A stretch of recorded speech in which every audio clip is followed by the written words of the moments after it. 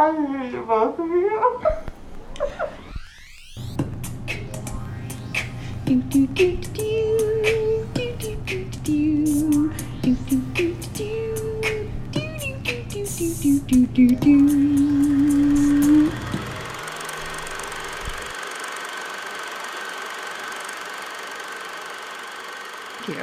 That was a glitch. Well, anyway, welcome to One Foot on the Ground. This is Johnny. This is Ashley.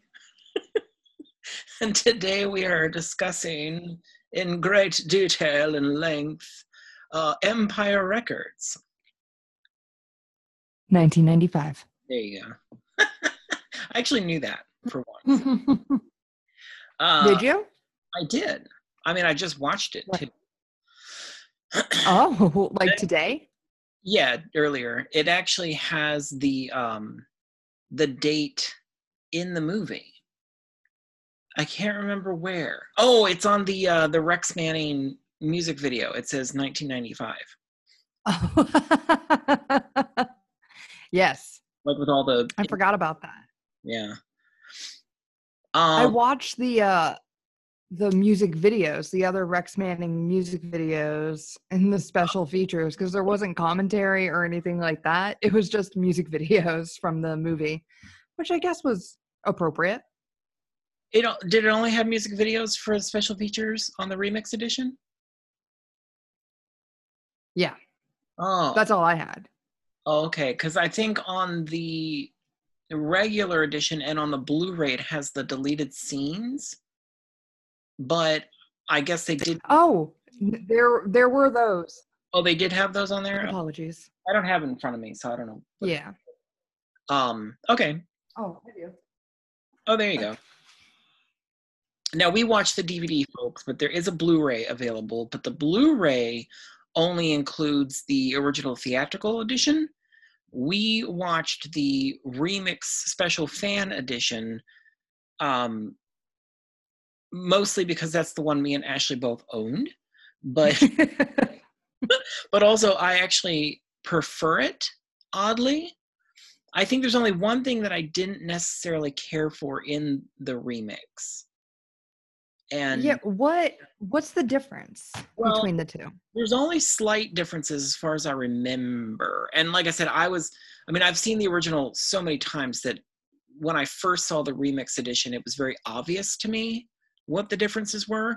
But over the years, I've only watched the remix, so I don't know exactly. I do know the very opening, and this is why I prefer the remix edition. Like, this is what I'm about to say is why. In the in the remix, at the very opening of the movie, while he's what is his name? What's the guy's name at the beginning? Sexy dude. Lucas. Lucas, yes.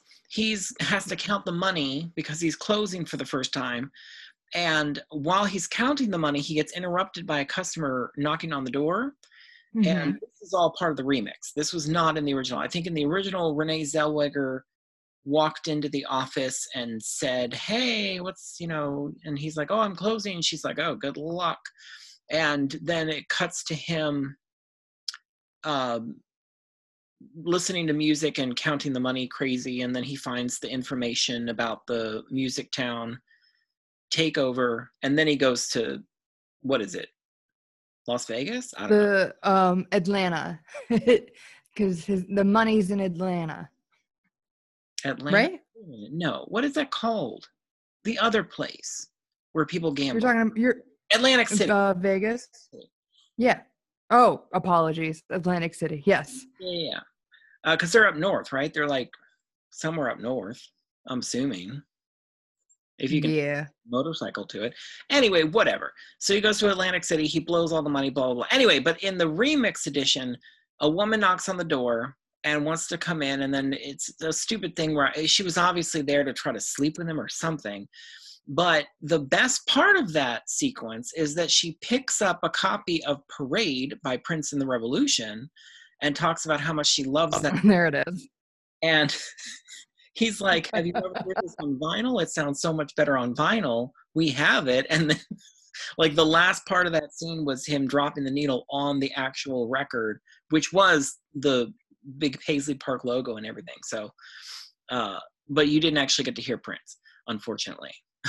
I was waiting. Yeah, I was going to say, I don't recall hearing Prince. The crackle of the record as it spun, but you never actually heard the opening of what would have been Christopher Tracy's Parade, the first song on that album. But anyway, so that's one.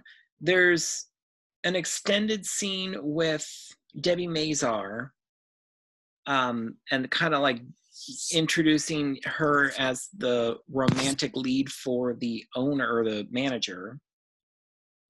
Oh, Joe. Oh, the part I don't like is Debbie Mazar plays the assistant, the agent to Rex Manning. Is it his assistant? Apologies. I don't know, something like that. No, I guess maybe agent. Maybe? I don't think it was ever clear, was it? Did she actually say, hello, I'm the agent, or I'm the muscle, or I'm the... I don't know. She just was talking about like his album sales and such, and so I was like, oh, she's his agent. Maybe she's his publicist. Publicist might be it. You know what? It's probably publicist. Yeah. Let's go with publicist. Yeah. I'm bad at jobs. Yeah. She, for the, also, since I don't think we brought up Madonna recently. Yeah, it's been a good while. I didn't think about that until just now, but I was like, this is a beautiful segue to Madonna, because Debbie Mazar and Madonna were very good friends very early on. Like, I think Debbie became friends with her way back before she got her, whole record deal and everything. But Debbie Mazar did Madonna's makeup up until, I want to say 89, I think. Oh, wow. So her and Debbie Mazar, and they still hang out together. I mean, obviously not right now because Debbie has coronavirus, unfortunately. But she's up in... Oh, no. Yeah, she's up in New York. She's living with her family and quarantined and all that. But Madonna and her had just been together for Madonna's birthday. Actually, no, I'm sorry. It was Madonna's birthday last year, not this current birthday. Anyway, not the point, but they still hang out. And she was also in a bunch of her music videos also, Miss Debbie Mazar. Anyway, not the point. We're that was fun. That was fun. Madonna does that a lot. She picks her friends to be in her things. To work. Yeah, like I believe in the music video, like music makes the people. It was Debbie Mazar and Nikki Harris, who was one of her backup singers, dancers for nearly all of her tours up until probably around then. I believe. Well, I think her and Donna DeLore did go with her on that particular little tour, right around the music album. Not the point. So, but Debbie was there. Debbie's always there. Anyway, so what is this movie about? Oh, by the way, this is a dedication to Erica, by the way. Oh, yes, our dear friend Erica, because Rex Manning Day is coming up. In fact, I posted that this was our next episode on Instagram, and she's like, this is my favorite movie. And I was like, we're doing this for you. Yes, 100%. We were like, this one's for Erica. This one's for Erica. So dedication. Anyway, so yeah. What is this about? It's about a day. It follows a day in the lives of these delinquent teenagers that work at a record store. Is it a record store? A music store. It's not exclusively vinyl. And one of them finds out that they might be in a financial crisis and gambles away all the money in order to save the financial crisis. And then the day just kind of like unravels, and them trying to work business as usual, but also still try to figure things out amidst the chaos that is Rex Manning, an artist that nobody really seems to care for. Can't dwell, not today, not on Rex Manning Day, which this episode is dropping on Rex Manning Day. Yes. I mean, it's too late now to warn the listeners, but I guess they'll notice when it shows up in their feed on the correct day. But it will not be on Monday as usual. It will not be our normal Monday business. It will be, what is it? Tuesday or Wednesday? I can't remember. I think it's Wednesday. Tuesday. I think it's Is it Tuesday? I think it's Tuesday. I think so. Let's look at a calendar. Wednesday. It'll be Wednesday. Wednesday. See you next. All right. We'll just, You know what that's from? Post a lot of Empire Record stuff until then. Sure. Well, I guess we could probably warn people. We'll post something on our socials to. Yeah, we have other means to contact them. Yeah, exactly. How do you feel about that description? What am I missing? Nothing. I think I would say it's about kids trying to save a record store that they love and want to see not turned into a music town, which, to be honest, the music town is basically, I would say it's like Sam Goody. Like that was the equivalent of what it would have been back then. And of course, nowadays, like I think independent record stores are a little more popular now, currently in 2020 and all that kind of stuff, because the major chains basically closed like early 2000s. That's when mine closed. Yeah, but major chains are also for sellouts, John. So well, I'm sorry that I worked at one for many years. I actually got that job. Well, first of all, hold on. I'll go into it now. Whatever, who cares? We can do this however we want.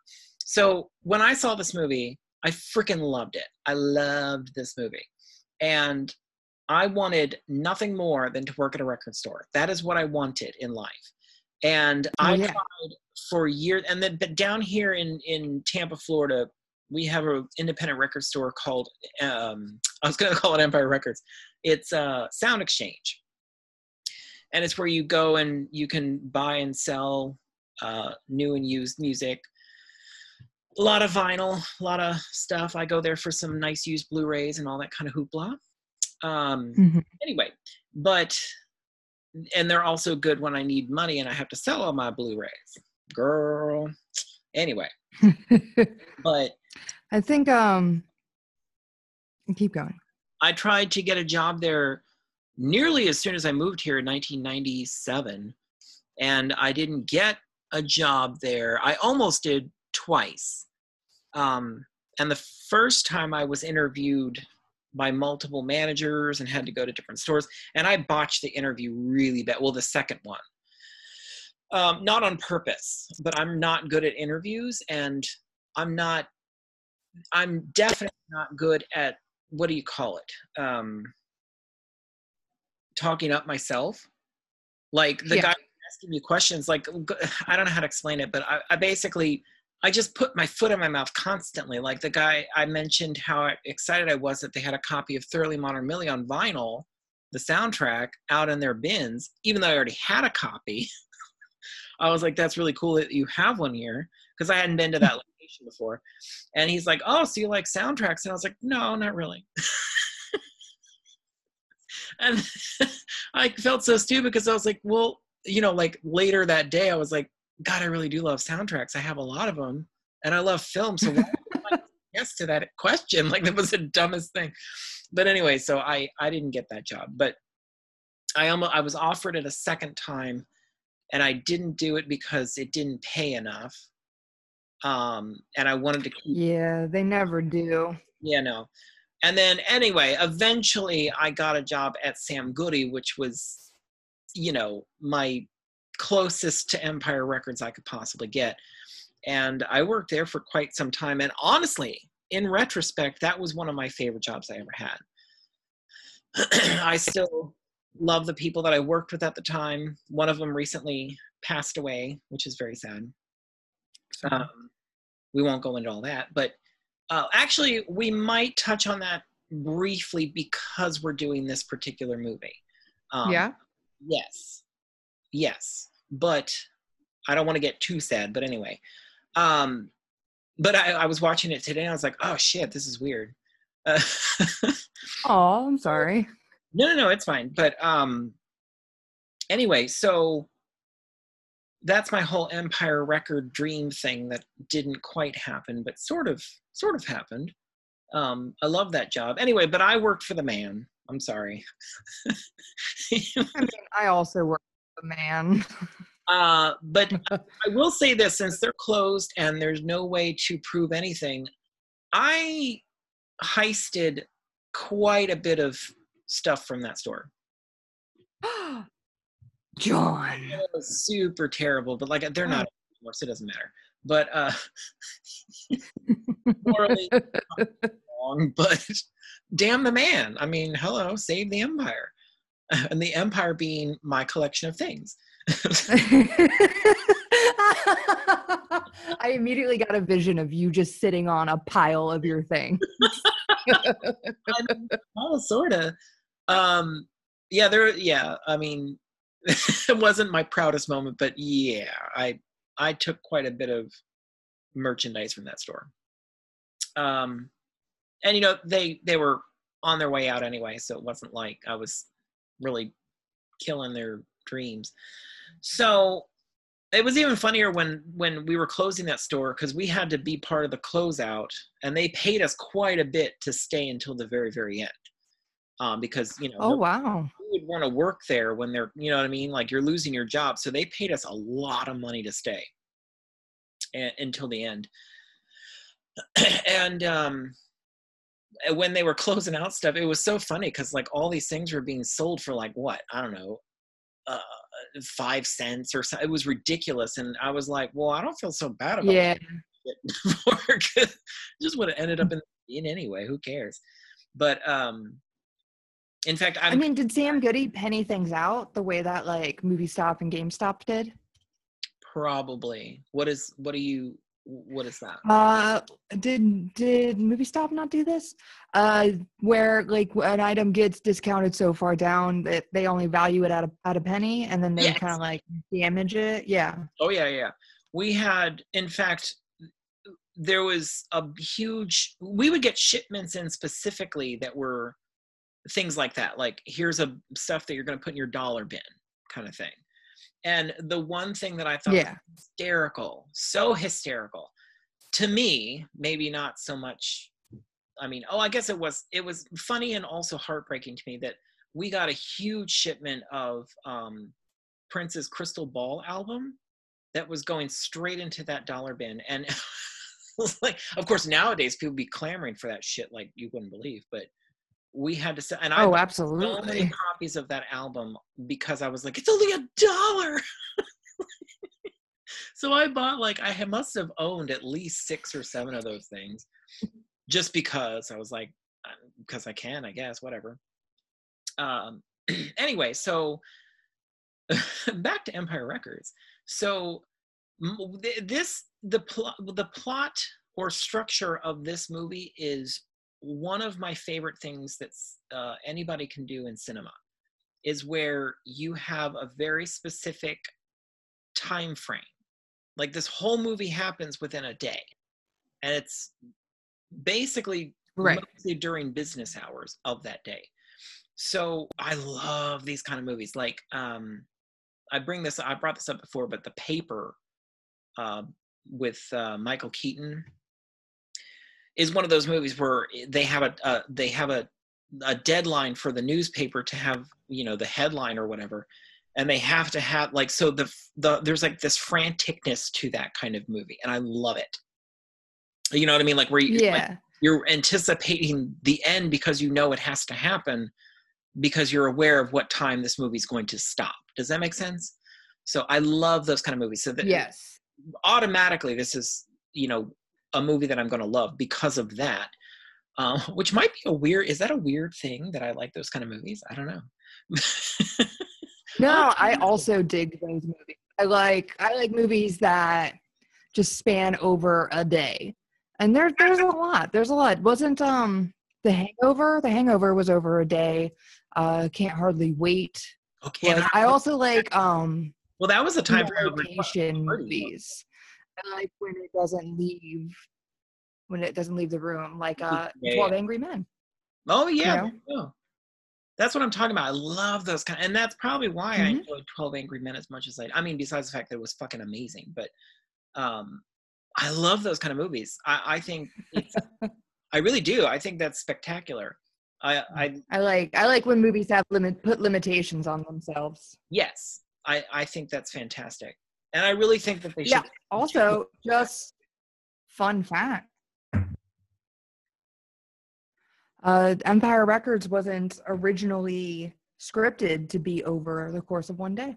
Oh, really? It was supposed to be over 2 days. Interesting. Yeah, they just like edited out like a bunch. Yeah. Wait a minute. So yeah, I thought that was interesting too. I don't remember why they edited so much, but maybe it just didn't work. But they cut out like 40 minutes. Say again? I was going to say that they would have had to cut that before they filmed because they're wearing the same clothes for the whole thing. Nobody changes their outfits. Does that make sense? So 2 days unless you know what? That's totally fair. Do you know what I mean? Like if it was like the closing of the first day was when I lost his name again, Lucas took the money. I mean, because it did seem like you should be aware of who they were at the very opening of that movie. Does that make sense?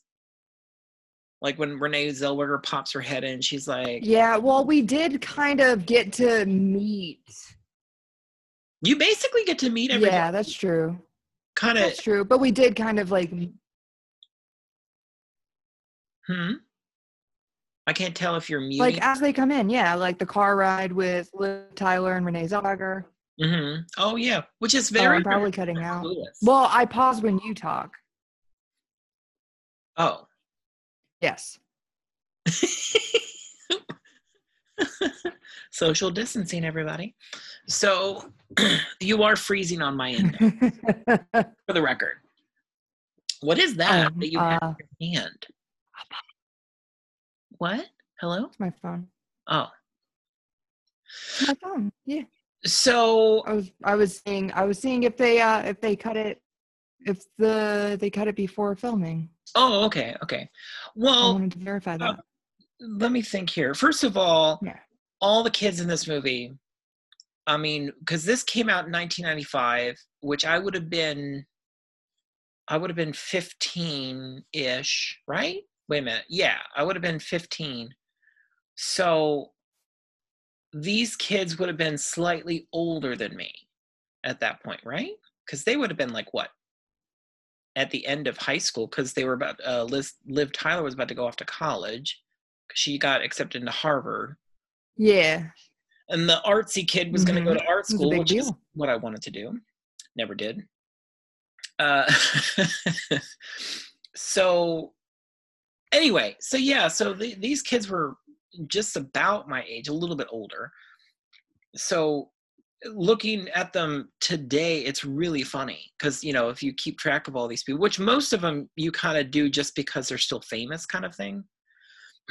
Like Liv Tyler and Renee Zellweger obviously are still actively working. Actually, most of them are pretty much still working. But I haven't seen a whole lot with some of them. Ethan Embers is still working. He's Heidi on Grace and Frank.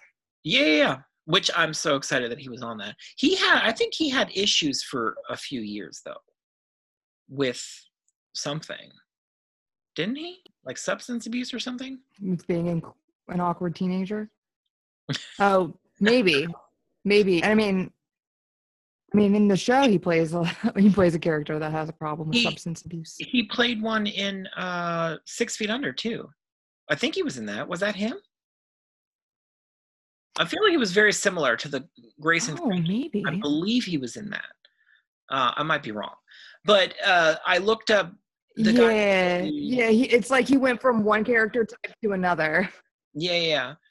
I just figured maybe it's just his acting and the choices that he made, but I just felt like I hadn't seen him in so long that maybe that's what happened to him. It's like, maybe that's what it was.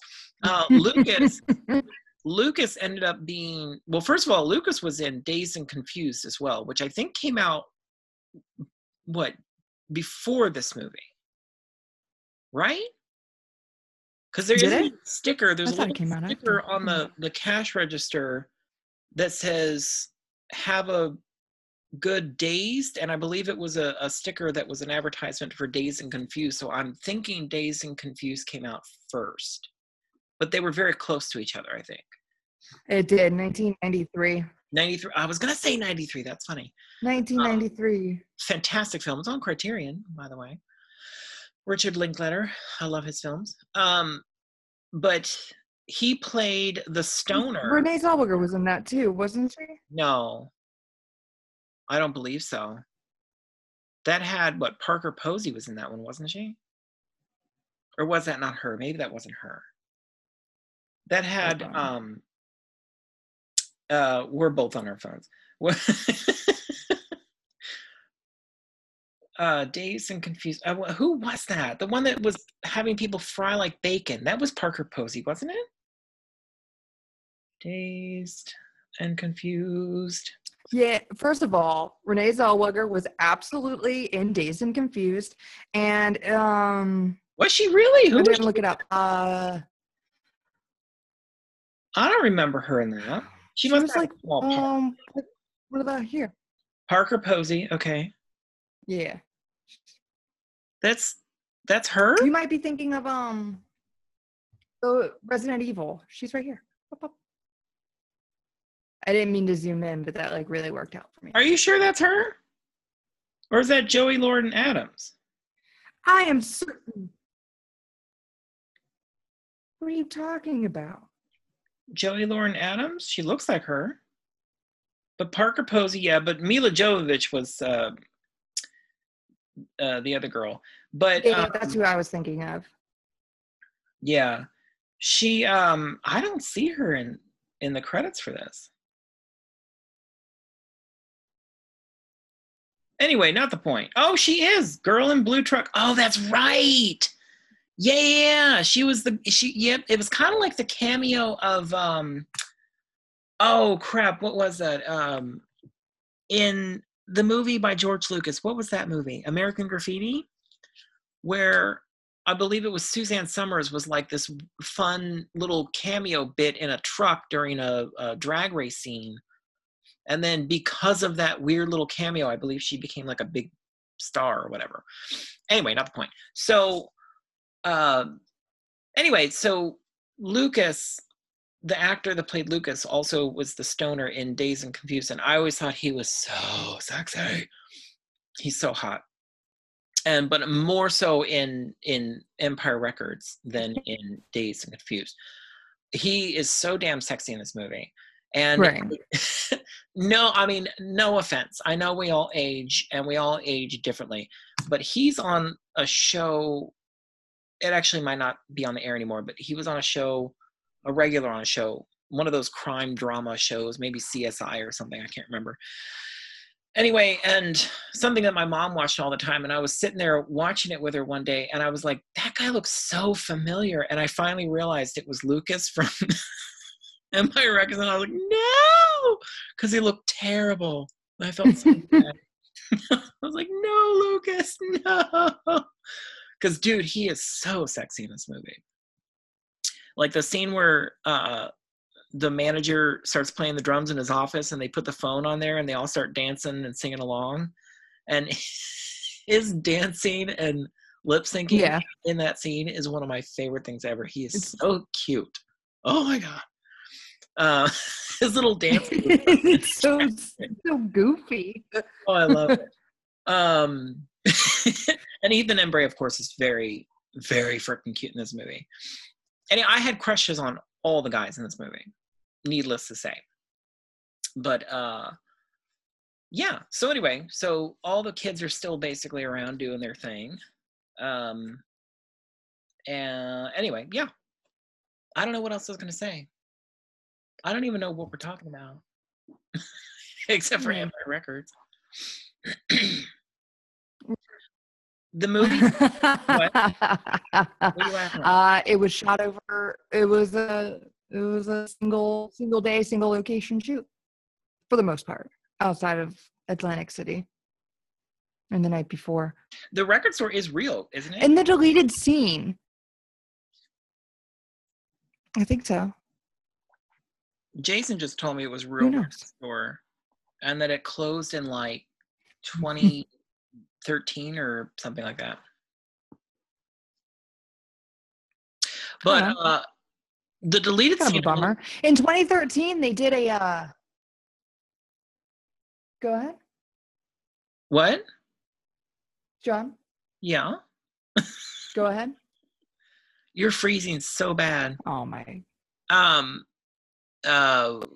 I don't know what I was going to say. Oh, the deleted scene, I believe, is one of the only scenes that was shot away from the record store, other than the gambling scene. Because I think they're out near the water or something. Which one's that? I don't remember. I mean, I saw that so long ago. There's a couple deleted scenes. But the woman that goes to the record store after close while Lucas is working, and then they go to Atlantic City together, and then he loses his money, and well, it's not his money, and she's like, "You used to be cute," and like left, but she told him that her husband was a truck driver and like didn't have a lot of time for her or whatever. In one of the deleted scenes, like a truck driver comes in and he's looking for Lucas to like beat him up. Oh, see, I didn't think that he went to. And I remember being like, I don't think he went to Atlantic City with that woman. I don't think that was her at the casino. Because there was nobody on his bike. In the deleted scene, they were talking about how they went to Atlantic City together. Oh, really? He was like, "You took my woman to Atlantic City and like whatever." Yeah. And so I was like, oh, maybe it was her. Then that's what I'm saying. I think maybe that's why they probably edited out that scene in the theatrical, because she's not on the bike with him when he goes to Atlantic City. He's riding alone. And then he shows up after. No, and that also means like if she was, he would have had to like leave her in his shame. Yeah, exactly. No, the truck driver was definitely talking about his wife in Atlantic City. Maybe she just met him there. I don't know. But I don't remember that as happening to her. Yeah. It doesn't matter, whatever. So yeah, because otherwise what was her role? To go in and inspire him to gamble? Yes. I believe that's because she did say something, and then basically that's when what did she say? I can't remember what she said. But yeah, that was basically what something about taking risks. It was something about taking risks. But I think she was trying to get him to boink her, but then he was inspired to go to Atlantic City because of that comment. Yeah. So, but I mean, I think that besides, I don't know, that the scene is basically pointless. The only thing I liked about it was the Prince reference in it. I mean, you start off any movie with a Prince reference, I'm gonna be happy. But yeah, I don't know. Yeah, you're in. It really didn't need to be there because I think his motivation to go to Atlantic City would have been to try to save the record store from being Music Town.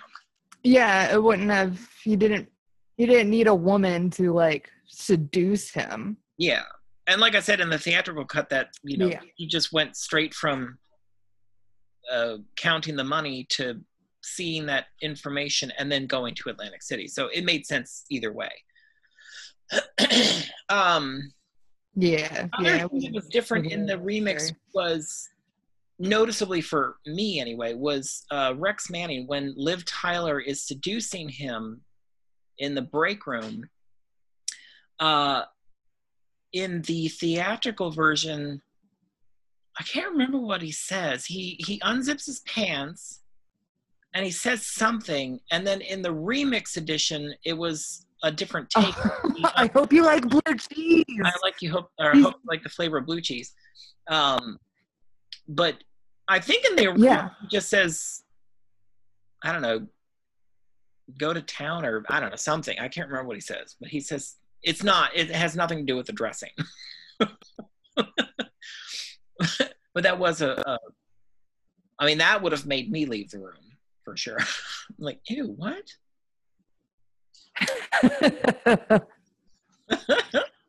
Yeah, it's like gross. In fact, I think in the theatrical version, her leading, and also like, what if she was still willing, but like not cool with blue cheese? True. Well, that's I think him saying the blue cheese thing makes sense for her to want to leave the room, because if he didn't and he just unzipped his pants and wanted her to blow him or something, I mean, hello, what do you think sex is like with these people? I don't, you know what I mean? I don't know. I mean, of course, if you're friends with Renee Zellweger's character, you would have been aware of ridiculous sex situations that she probably would have told you about. It was Liv Tyler's first time. She wanted it to be special. Yeah. And they were reading like Tiger Beat to get a sense of who this dude was. And Tiger Beat made him sound, because he gave his PR, made him sound great. Like, he was like a nice, sensitive guy, likes long walks on the beach, really digs dogs, you know, like, I mean, whatever. So she thought it was going to be something special, and he just wanted her to lick blue cheese off of his dick. Blue cheese dressing. I mean, yeah. Not just like crumbles. Can you imagine? Like crumbling up blue cheese and sprinkling it on his dick. Oh my goodness. No, I would have left the room. Gross. Like, ooh, some blue cheese. If you hadn't left the room yet. In fact, I think the blue cheese would have caused me to stay. I would have been like, oh, this is nice. Do you have any Havarti? Some Gouda, perhaps? Yeah. Baby butter? And then he's on a speed, because she has so much pressure to be perfect. I was going to say, that's another thing about this movie that is fantastic. It is so quotable. In fact, I'm having trouble figuring out exactly what tagline I'm going to use when I post this, because there are so many good ones. I mean, of course, the Rex Manning Day one, where Ethan Embry, Sinead O'Rebellion, shock me with that deviant behavior. Which I say to people all the time. Okay, anyway, so what were we talking about? The quotableness of the movie. Speed. And the speed. Speed, the drug of the 90s. My mom always said there was 24 usable hours in every day, and I think of that all the time. I mean, that's her dad. Was her dad? What? Was that her dad? Yeah, it was her dad. She only talked about her dad. I thought she may have been an only child. Oh, I mean, okay. Or maybe just a daddy's girl. But anyway, she mentions her parent, whoever it was, said that there are 24 usable hours in every day. And I swear I think of that all the time. Like, if I get up early and I'm complaining about, I walking and exercise and stuff like that, I'm like, there are 24 usable hours in every day. Liv Tyler. Although I also correspond to that. Dude, I've been thinking it every day with quarantine. Huh? You've been thinking about it every day? I said I think about it every day with this quarantine. Oh, yes. Especially. Because like I get up. I don't want to waste my day And it's just like, there's 24 usable hours in every day, Ash. Like, just because you're not working doesn't mean you can't work on something. Well, here's the thing. I think of that, but simultaneously, I think she was on speed. And I can't, and I always think, like, should I try speed? Right. Would that make those 24 hours more usable? The answer, John, is always yes. It'd make all 24 usable. Exactly. You wouldn't be sleeping. Not at all. I mean, until you crashed, just like Saved by the Bell. Oh, yeah. Saved by the Bell episode. Yeah, I'm so excited. I'm so scared. So, and I love the breakdown scene when Renee's, because it was right after, because Liv Tyler threw herself at Rex Manning. Rex Manning was like, did the blue cheese. She got offended. She left. Then Renee Zellweger went and slept with him, and she figured it out while they were doing it and got pissed. And then Renee Zellweger and her has this big argument. Well, all of them figured it out. Where, oh yeah, all of them, yeah. And Renee starts throwing her speed pills at her, saying, it's for your perfect life and your perfect, everything's about her. It's so good. Yeah, I'd get into Harvard too if I was jacked up on speed. So good. And then, of course, Liv Tyler has her freak out where she starts screaming. Oh my goodness. And freaking out. And then what is the girl's name that shaves her head? Deb. Deb? Oh, Robin Tooney? She who plays Deb. By the way, we might have brought this up. Yeah, the woman who shaved her head. She was in The Craft. Yes, and she had to wear a wig in The Craft because she shaved her head for this. And that wig is so horrible. Like, you can tell it's a wig the whole time. It's just awful. It's like they should have got some drag on that thing. It was ugly. But so I can't believe you're coming for her like that, John. What, that wig was awful. I'm sorry. Like, that movie is forever tainted by that ugly wig. But it's okay. Yeah. So she, oh man, that movie scared me because of the wrist cutting scene. In which movie? And then she just had another wrist cutting scene in this one. This one wasn't as you're graphic. Right. The Craft, when like Robin, was it Robin Tooney? Yeah. Whose wrist got cut for her? Yes, by Ione Scott. No, that's not Ione. And this one, she just did it with like a. What was the girl in that one? What's her name? Return to Oz. What are you talking about? The actress in The Craft. Who? Fairuza Balk. Fairuza Balk. Yeah, there you go. Thank you. Thank you. I said Ione Skye, which nope, but she was 90s. Yeah. Anyway, so yes. What? I don't know. This is the most organized episode we've ever had. That's a joke. I guess it is kind of like it's. I don't think it helps that we have like a lag between us. Yeah, it's a terrible lag, but the plot of the movie is also kind of like when you're watching it, it's organized, but talking about it later, I think it would just be one of the. I think this is probably why it's such a quotable movie, because you remember the quotes from it, but I mean, trying to explain where all these scenes fit in, I couldn't tell you. I couldn't organize this mess. Unless I had a sheet of paper and. Oh no, we're just following each of them. So Liv Tyler is trying to lose her virginity. Renee Zellweger is just working in her whatever way. She's just kind of like a comedic relief. at some point. Deb is going through her attempted suicide from the night before because she's tired of feeling so invisible. And what's Ethan Embers, like, what's his deal? Like, he wants to find love, and he really loves guar, and he eats a weed brownie.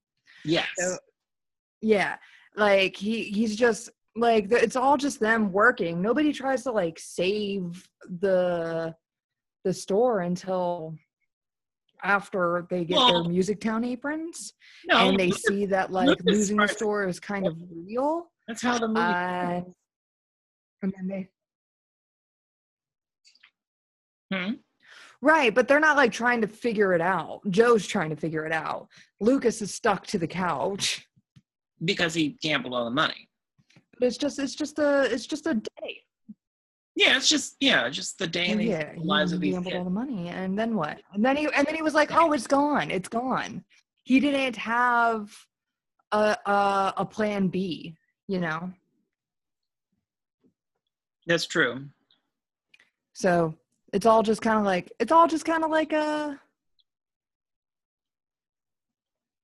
yeah. And they all find love, whether it's self-love or the love of another, like the Tyler and that one dude. AJ. Yeah, but you know, like that got super hotter after. Yeah, and super attractive, especially currently. By the way, I looked him up because I was like, whatever happened to this guy? It turns out he works a lot. I just don't watch anything he's in. But he's super attractive. He's very hot.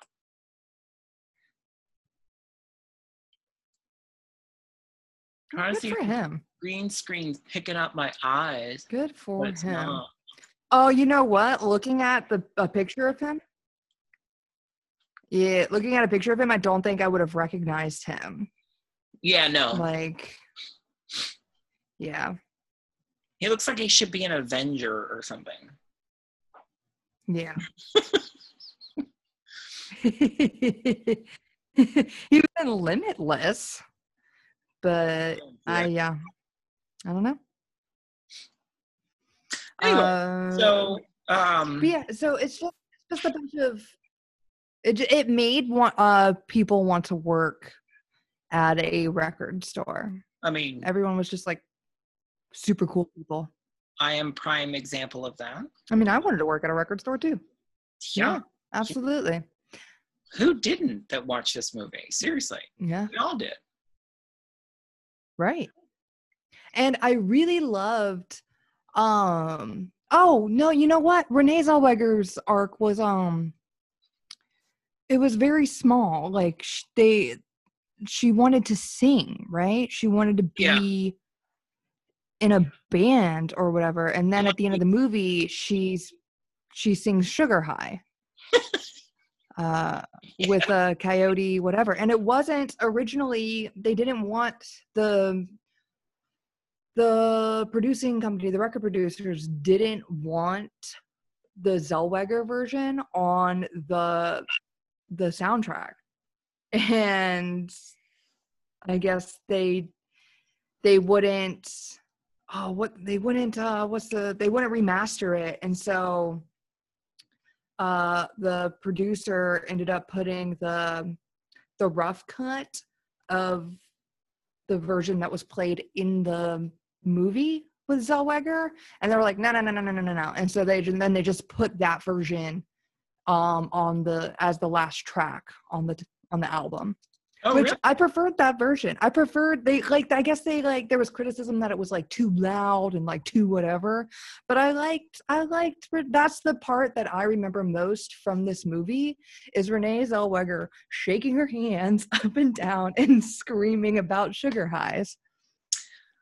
Yeah, I mean, it's not my favorite part.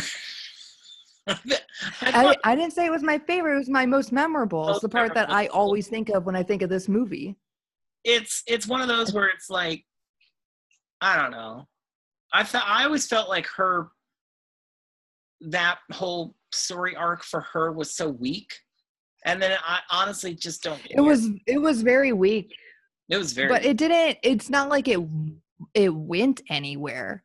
And I don't think, like it wasn't like getting on the mic. Like, oh, she just sang on the rooftop. Yeah, it's not like she got a record deal out of it. And I don't think she would have with that.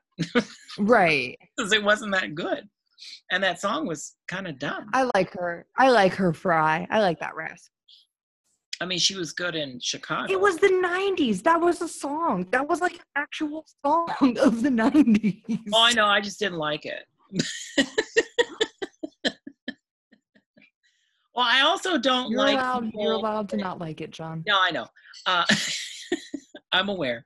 No, I don't like... What is that? Like when people say... Like sugar high, I don't like that phrase or that, what is that terminology?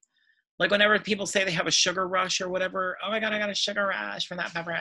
And I'm like, oh my God, just shut the fuck up. Like, I don't want to hear it. I just don't want to hear it. And I think it's... You don't want to hear about people's sugar rushes? No, I really don't care.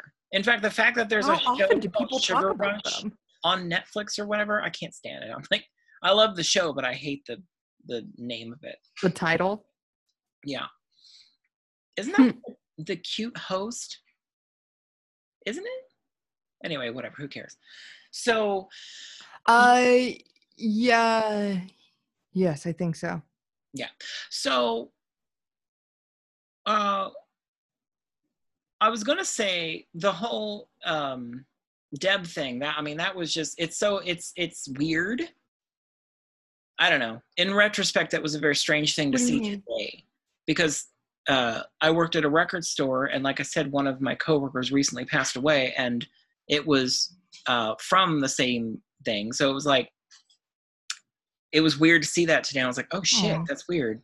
Like, but I loved how they talked about it. I honestly think, like, as a person who deals with depression, like I do, I think having that as an example of, I don't know how to explain that. I liked the way that they freely talked about it and how they didn't push it into the background of the movie. Like, it was a big deal for all the characters that she tried to do this, and they were all trying to make it very clear that she... Yeah, I like that they gave her a funeral. Yeah. I love the way they approached it, and I thought it was just, I don't know, just well done. And I love the fact that she, eventually got to the point where she told them about what she tried to do. And it's heartbreaking, like, talking about how she used a Lady Bic or whatever, and it took her so long a Lady Bic skin, and it was just like, it's just awful. But it worked in some odd way, and I honestly think that seeing that presented in that way helped me a lot when I was younger. And it kind of doesn't occur to me until I saw it today, and I was like, oh, wow. Like, you know what I mean? Like, does that make sense? Yeah, it's nice to have like an honest representation. Yes. It's not like, because I'm trying to think of a different example. It's not hidden or put away. Nobody makes her feel bad for it. It's not either, if that makes sense. Right. Like the way... Absolutely. The way that they presented it was just well done. I think like this 13 Reasons Why show, I don't like it. I think it's kind of dumb. And I think that her in that show, like her holding that over people, like blaming other people for what she did, was kind of stupid. And I also loved that in this, she kept, like, she basically told everybody that encountered her that day, like, it wasn't you, it's nothing you did. Like, it's... You can't fix me. Yeah. Like, and it's kind of true. Like, I mean, obviously therapy helps, and, kids out there, therapy helps, but if you don't have that, you have to find some other way to deal with it. Like me, I exercise. I try to make sure that I'm always doing that so that it helps me with my depression. Does that make sense? Like, absolutely. Whatever way worked for you. Obviously, she got to a point where whatever she was trying wasn't working. But I just love that. I don't know. I just love that even the people that she worked with that she didn't even like Renee Zellweger's character, they obviously hated each other, but in the end, they found some kind of way to communicate to each other, and it worked. And I thought that was, anyway, I thought the way that they dealt with it was very well done. And I think it stands the test of time in a weird way. Like, that it's still a good example. Oh, absolutely. Yeah. Yeah, I really liked that they, like, talked about it. I liked that it wasn't shamed in any way. Yeah. Which I think is important. Yeah. Yeah. I think, yeah. It's just, it is what it is sometimes. Sometimes you don't feel good. Exactly. You know? I mean, yeah. Yeah. Also, just fun fact, Angelina Jolie was supposed to play Deb. Really? Yeah. Oh, wow. And I don't know how I would have felt. I think she could have done it, but I think it would have given a different vibe. Yeah, I think she probably You know what I mean? would have done well. But I don't know. I think they had the perfect person to do it. No. I feel like if it was Angelina Jolie, I think even at that time, we'd get like a Girl Interrupted. Was. I mean, no, what? No. I'm talking about at the time, like in '95. She was for what? Like Hackers? Hackers and Foxfire, and like everybody knew who she was because she was almost right out the gate, even in her independent movies, like you noticed who she was. Does that make sense? Like I knew who she was. Like yes. Immediately. I mean, Gia came out, and even if you didn't have HBO and you couldn't see Gia, you knew about it because it was so talked about, and you saw it was. Do you know what I mean? Like she was a big deal from right out the gate. So I don't think that would have carried over as well. Like I was saying earlier, like how that still resonates. I don't think it would have been the same if it had been her. I mean, she would have done a great job, but I don't think it would have had the same effect. Right. I really don't. Because she's too, I don't know how to explain that. I think she's in a horrible... Too famous? She's too famous and she's too pretty. Like, nothing against Tooney, but... Well, Robin Tooney's totally pretty. No, Robin Tooney is very pretty. I'm not saying she's not, but I'm saying it would. I mean, and she looked like her and Liv Tyler. I just don't think it would have worked to have her in there. She would have been good though, but I liked that it was Robin Tooney. I think she fit that better, and I think that the material works better with her, if that makes sense. Yeah. I mean, that's just. I mean, I agree. That's like knowing that Bette Midler could have been Sister Mary Clarence in Sister Act. Like, yeah, it makes sense and it would have worked, but that would have been a completely different movie. It wouldn't have. I mean, having Whoopi Goldberg in it, it's like, well, no, Whoopi Goldberg. Do you know what I mean? I was like, what? I mean, yeah, Bette Midler would have been great. Yeah, it's outside your mind. It's the exact same argument.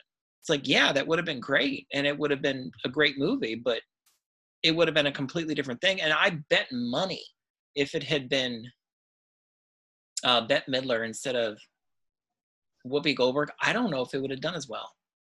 I doubt it would have had a sequel. Just saying. Yeah, it would be a completely different experience with Angelina Jolie, right? Yes, absolutely. That's where we were. Sorry. That's what we were talking about. That's where we were at. And I think Tobey Maguire was supposed to play somebody before he dropped out for some reason. Oh, Tobey Maguire is still listed Andre? in credits. And I can't. Yeah, for a deleted scene. Is it a deleted scene? And that was the thing, like when you got the deleted scenes on the DVD, he still wasn't in them. So I was always like, I want to say that he plays maybe somebody in the band of Coyote Shivers on the marquee. I want to say he's in there because I remember thinking like, because me and my friends would constantly watch this movie and try to figure out where is Tobey Maguire in this movie because he's listed in the end credits.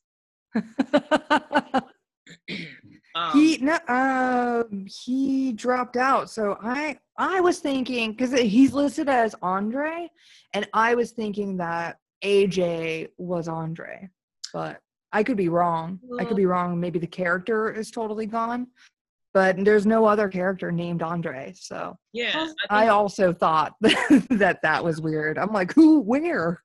And that's the thing, I think, to have your name in the end. Yeah. I can't remember what it is, but there is something very specific about your name being in the end credits but not being in the film, and I cannot remember what the stipulations are, but I know for a fact, like what is it, House on Haunted Hill, and this is a fun what do you call it, fun fact that kind of corresponds with this. Debbie Mazar had a larger part in the House on Haunted Hill. I think it was the House on Haunted. Is that the one with Jeffrey Rush, where he looks like John Waters? Yeah. Yeah, the House on Haunted Hill. House on Haunted Hill was the one with not Catherine Zeta-Jones. No, that was a Haunting. Ollie Larder, right? Oh no, that's The Haunting. Never mind. No, it was the one, Jeffrey Rush. You're right. I'm pretty sure it was the one with Jeffrey Rush where he got everybody invited to the house or whatever, and they all had to come, and they died one by one. I mean, that's all of those movies, but I just described all of them. Isn't that The Haunting? No, it's House. And like a woman gets like whipped in the eye with a piano string. I don't know. I always get all three of these confused. There's a bunch. The names are too similar. But House on Haunted Hill, though, was Jeffrey Rush. Anyway, the point of it was that everybody that was invited to the house in that particular movie had a reason to be there, except for one girl, and it ended up being a big plot thing in the movie that she wasn't supposed to be there, that she was there for her boss, and her boss was played by Debbie Mazar, which her opening scenes were cut out of the movie. So she's listed in the end credits as being in the movie, but she wasn't in the movie because her scenes were cut. So that's what I was thinking about the Tobey Maguire situation. But anyway, I don't know. I want to know more about the... I think it has to do if you were paid for a speaking role. Okay. Well, see, I always thought it was. I think because you spoke. Because we talked about this before, I think, like with the royalties that one woman got for being in the Doctor Strange, but she wasn't an Avengers movie. But they used her. Yeah. She got thousands and thousands of dollars for her one little sentence that was audio still in the movie, but she wasn't in the movie. So that's what I was thinking. Like for you to have a credit and to get something, you know what I mean? Like, I feel like you would still have to appear in the movie somehow. But that's what I'm saying. Debbie Mazar wasn't in the House on Haunted Hill at all. I don't think. Unless she was on the phone. Maybe she was on the phone. Like, audio. Anyway, I don't know. But Tobey Maguire, I don't know. I keep wondering if he's still in the movie somewhere. But anyway, he got paid, I guess. He has a credit. But... but the only reason I question any of this is because in Fargo, in the end credits of Fargo, Prince is listed as having been the victim in the field.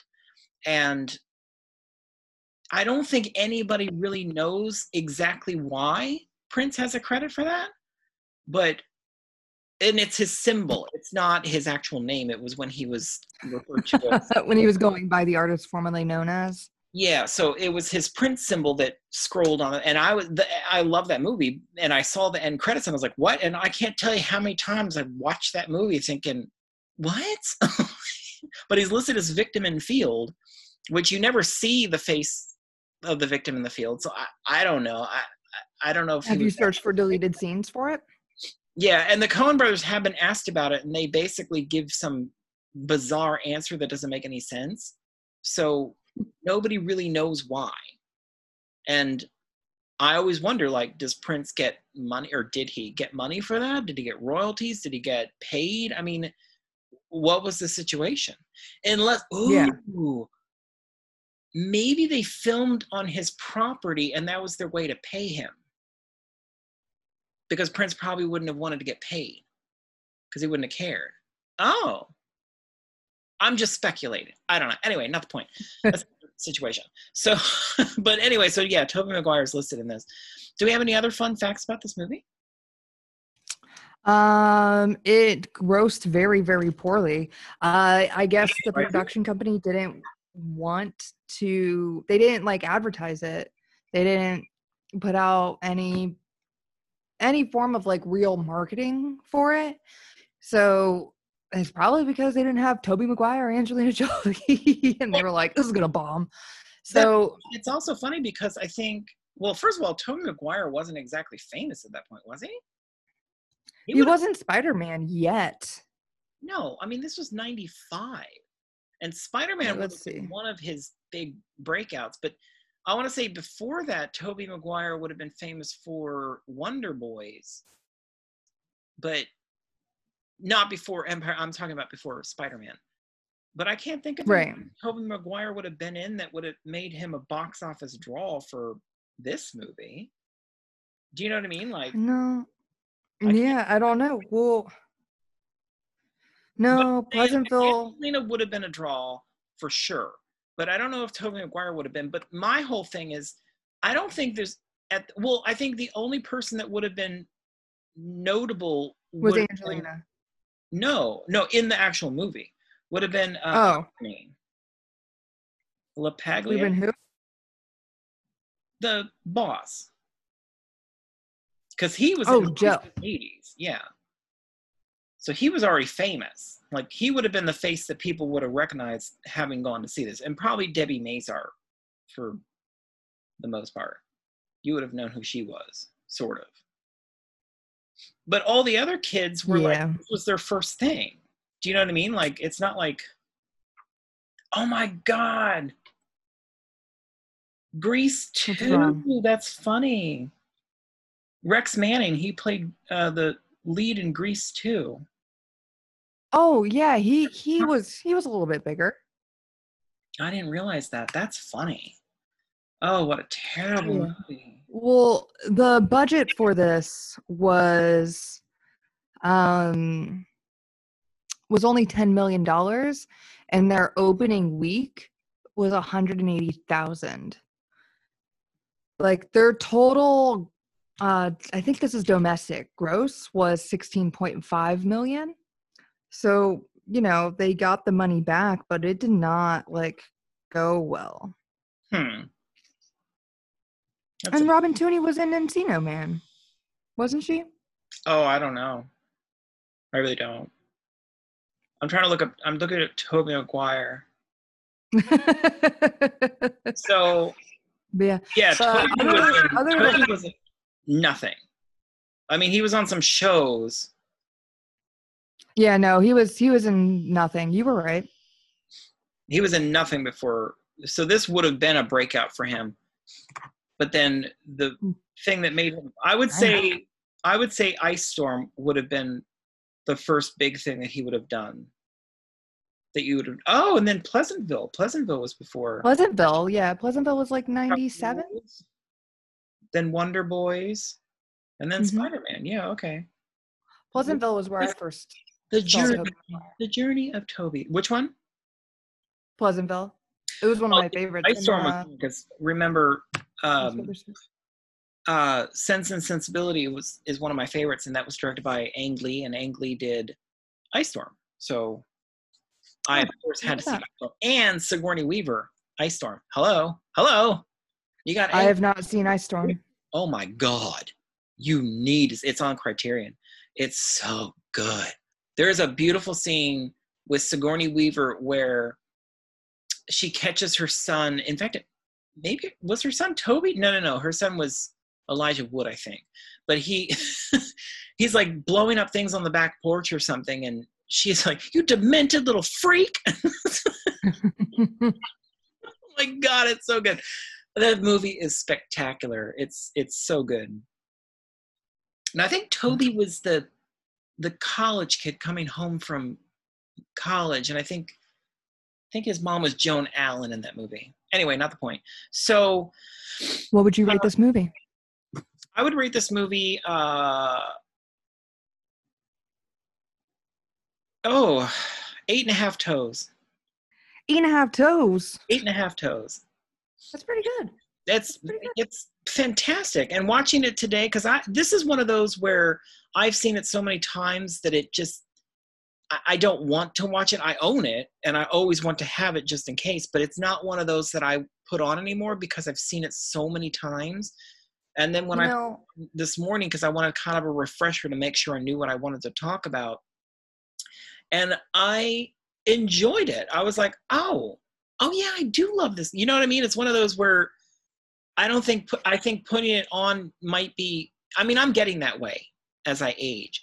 Like every movie that I put on, I struggle with do I really want to sit and watch this? Oh, absolutely. Yeah. I've seen so many times.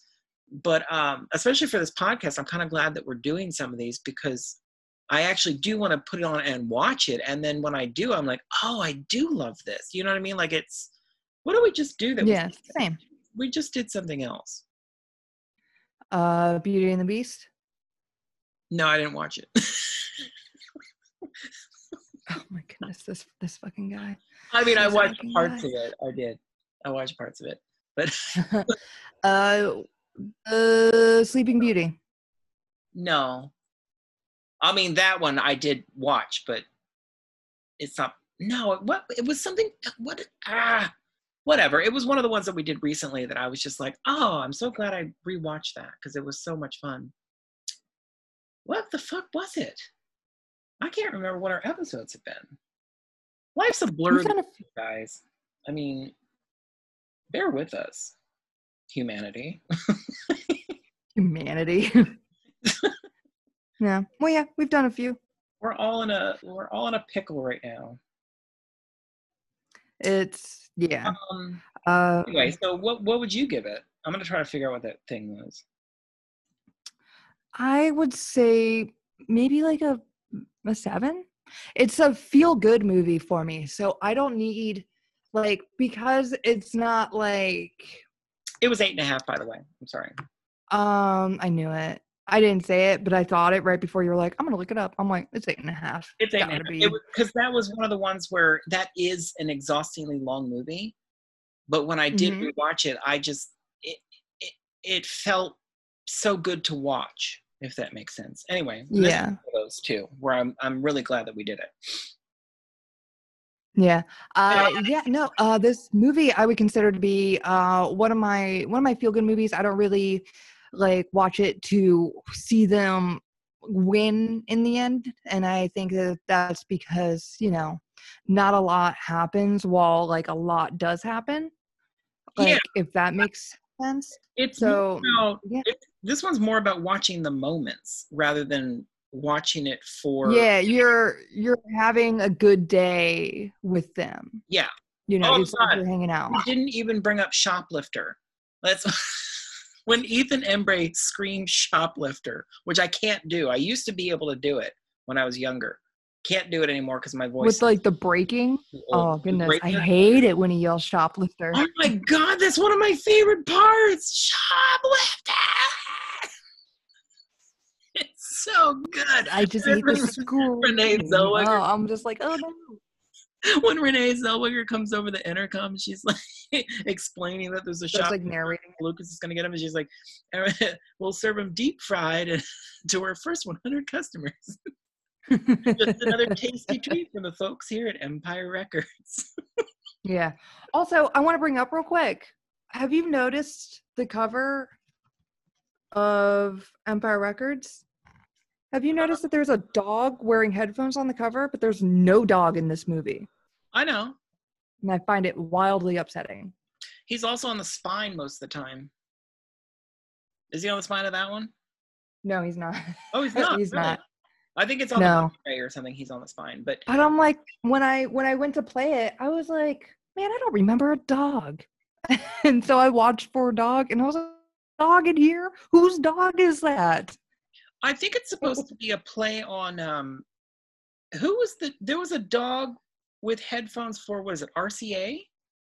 Maybe, but then there's also the dog is sitting with a boombox, but Yeah. that boombox and dog in proportion to the rest of the image is like wildly off.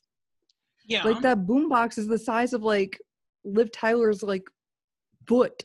Yeah, the boombox should be bigger. Yeah. It should be almost as big as the dog. Yes. That's not a big dog. No, that's a pretty small dog. No, I think that was supposed to be a joke on the RCA thing. Yeah, maybe, but I was just still very, very At the confused. time, I would say that was a very recognizable music logo. Yeah, but could you imagine like Movie Stop still being open and working there and people returning the movie because there wasn't a dog in it and that's why they bought it? Oh my God. Oh, I also love when during all the craziness when everybody's in the back. I think it's for Robin Tooney's funeral that they're all back in the back and Ethan Embry's out on the floor and he's freaking out because there's too many customers and he was high earlier and oh yeah, and like he answers the phone and the way that they answer the phone is like, Empire Records open till midnight, this is so and so, how can I help you? And I love, because this is one of those things, like if you work at retail, it's one of those things where you get this joke more than any other one. So you answer the phone, thank you for calling Empire Records, open till midnight, this is John, how can I help you? Midnight, like yes, because like you get a dumb question. Absolutely. Like I just said it. What time we closed, you idiot. Oh, that's so good. I liked that some of the music videos, like there were Rex Manning music videos, but there were also GWAR music videos. Oh yeah, and I loved that because they shot that scene at an actual GWAR concert. And Ethan Embry was there, yeah, because he's in there. And then he got eaten by the thing. I love that. If you watch that scene, they actually have a weird what is it, mirror digital effect on parts of the screen because there were big phallic penises and stuff that they. Oh yeah, there was a dude. There were dudes wearing strap-ons. Yeah, and they had to digitally manipulate the image so that you couldn't see them. Yeah, they didn't manipulate it in the music video on the special features. Oh, they didn't? Oh, that's cool. No. Okay. Yeah, you can see all the phallics. Good for them. See the phallics. Yeah. So what would you recommend? How many toes did you give? I forgot. I gave it 7. 7? Okay. I gave it a solid 7 toes, yeah. What would I recommend? I would recommend, I just said it earlier, The Paper with Michael Keaton and Marissa Tomei and Glenn motherfucking Close. Hello. Oh my God. Oh. I fucking love that movie. And we actually should do it, but I need to buy the Blu-ray before we do because I don't own it. Unfortunately. That's fair.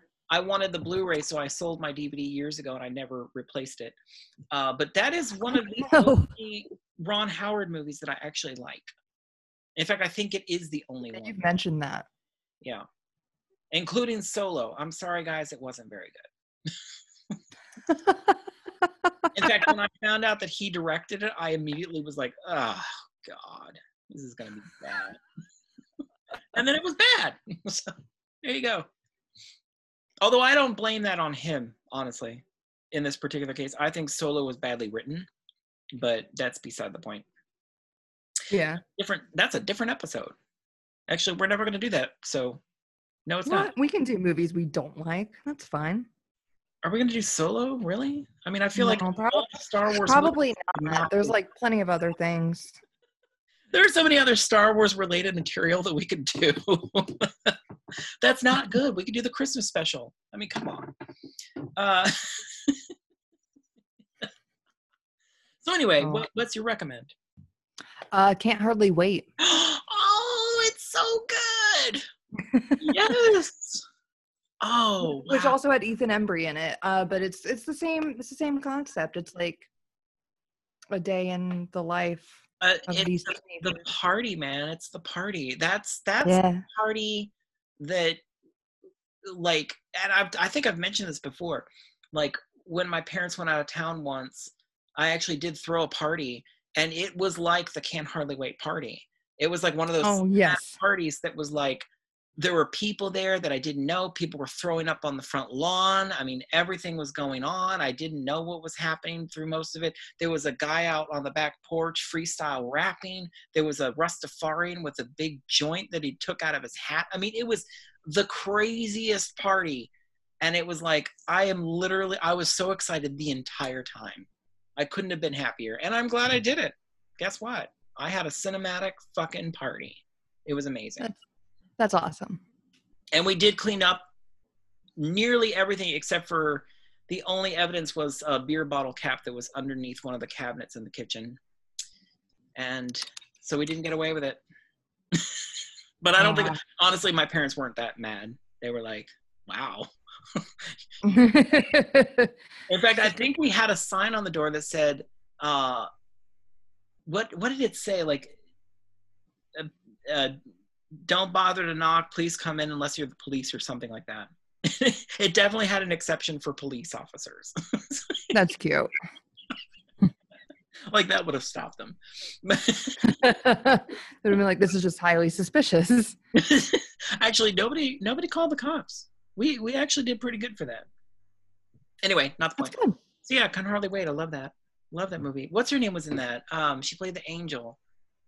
Oh, what was? Oh, from Dharma and Greg. Yeah. Oh, I loved it. And was Ethan Embry the main character in that one? Yes, he was. He was the awkward teenager who He's the one fell in love with Jennifer Love Hewitt because she had the same toaster strudel as him. And then Seth Green was also in it. Oh my God, Seth Green in the bathroom. Yeah. Oh, come on, that's such a good movie. We should do that one soon. Because now I really want to see it. God, I haven't seen that in so long. That would be a fun one to do. We also need to do, just for the record, Blast from the Past. That needs to be done really soon. Because I fucking love that movie. I watched that movie not too long ago. What did you watch it on? I think it was on Hulu. I think it's on Hulu. Oh, I might have to watch that. I fucking love that movie. Somebody recently posted all these photographs of a vintage, like somebody that actually did have an underground bunker that was from the I don't know, 50s or 60s or something. Oh, yes, I think I've seen that. And I posted a picture on their post or whatever that was just the poster for Blast from the Past. Because I was like, that is so, as soon as I saw it, I was like, oh my God, I love it. Because one of my favorite moments in that movie is when, at the very end, when they bring them to the house that he recreates or whatever, so they just basically live in the same house. Yeah. And Christopher Walken is like, it doesn't seem all that different to me. And and his wife, who plays his wife? It's oh my God, Carrie. Oh my God, what's her name? What is her name? I don't know it. She's so good. Anyway, whatever. She goes, because in the bunker she was constantly drunk because she hated it. And anyway, so she's on the back porch and she looks out on the back porch and they show the view where it's like a beautiful gigantic backyard, and she's like, no, this is different. And I was like, oh, she's finally happy. God, Sissy Spacek. Sissy Spacek. Oh, she's so good in that. I love her in that. I agree. What was the drink that she drank? It was like a mixture of two different boozes, like sangria and not wine. Or champagne and like gin or whatever. And they were like, oh, I thought only hookers drink this. Oh, yes. Like, yes. well, then I guess my mother's a hooker. Because the roommate said that or something, didn't he? Like, yes. Dave Foyer? Oh, Dave Foley. Dave Foley? Is it Foley? I think it's Foley. Yeah. He was in Upright Citizens Brigade, right? He was also in... no, Kids in the Hall. Kids in the Hall, yeah. Do you know... Yeah, News Radio. Him? That he directed Superstar. One of them did. Bruce McCullough, maybe. Maybe it was Bruce McCulloch. Directed Superstar. And I used to love Superstar. oh, I still own it. That's one I could never get rid Me of. too. I fucking love that movie. One of my favorite details in that movie is that there were only Volkswagen Bugs in that movie, and I believe they were all green. But the best thing about that is whenever they'd have a flashback scene, they were old Volkswagen Bugs that were green. And I thought that's brilliant. That was brilliant. I was like, I mean, to even think of that was fantastic. And then to actually do it, it's like, that is so fucking amazing. It's like, well, it's also a bunch of teenagers played by 30-year-olds. And so they had to make it look old some way. I quote that movie a lot too. That's one that I quote. Oh, same. Almost. I like, ouch, my titty. I mean, I can't tell you how many times I say that. And ouch, titty. And then I always think of The Devil Speaks for Me, obviously. Oh my God, I love that. I also, the girl that I work with, whenever I go across the street to the cafe to get stuff, she always wants a bottle of Evian. Go drink a bottle of yourself? So go drink a bottle of yourself. And so whenever she writes down what she wants, she always puts a bottle of myself instead of Evian. So I know it. And then if they don't have it, I have to text her. I'm like, they don't have a bottle of yourself. Oh, work. What fun. Back when we used to go to an office. What times? So there's a whole bunch of movies for you guys to go sit and watch. We just recommended a bunch of fucking movies without even thinking. Yes, but next week we will be watching Miss Congeniality.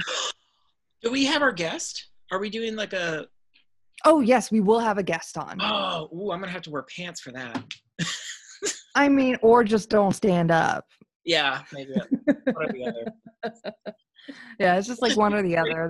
They'll never know. Which, by the way, we're using Zoom today for the recording, and I immediately realized that you could change the backdrop if you have a green screen, which I do, so I did. And today it was a grand, what is this? A great hall or something? It looks more like a grand hall, John. It's a grand hall from Box Trolls. I have all the, like, Latka put out like screenshots from their movies for the backdrops for specifically for Zoom. Oh, you chose that. Yeah. Oh, I thought that it was like something they included in the system. No. I mean, you can change it, but they only give you like 2 generic things. And I just happened to have downloaded all these, what do you call that? Wallpapers? Because not because I thought I'd be using this, but because I was like, oh, I really love those. So I downloaded them, and then I was like, oh, I get to use them. So I have this one. I have one from Coraline. I have one from Kubo and the Two Strings. What are the other ones? Missing Link and Paranorman. In fact, it was almost Paranorman's bedroom. Just so you know. So I'll have to pick a good one for Miss Congeniality. Yes, you will. Miss Congeniality, and our guest will be Rachel Gilmore. How exciting. We're going to have a guest. Mm-hmm. Oh, I'm so excited. It's been a while. I guess that's not Karina. I actually bought the Blu-ray double pack that has both of these. And Armed and Fabulous? What? Armed and Miss Congeniality, Armed and Fabulous. Was Regina King in the first one? Yes. Because that was her partner in the second one, I remember, but I can't remember if she was in the first movie. Did she have a partner in the first movie?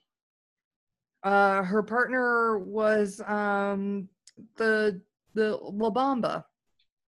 La Bamba? What? Oh, it's coming back to me. I have to watch it. I'm so excited to watch that. But I purposely have not watched it because I knew we were going to do it soon, and I wanted to watch it right before we watched it for the show.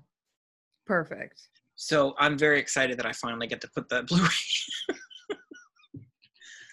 And no, Regina wasn't in it.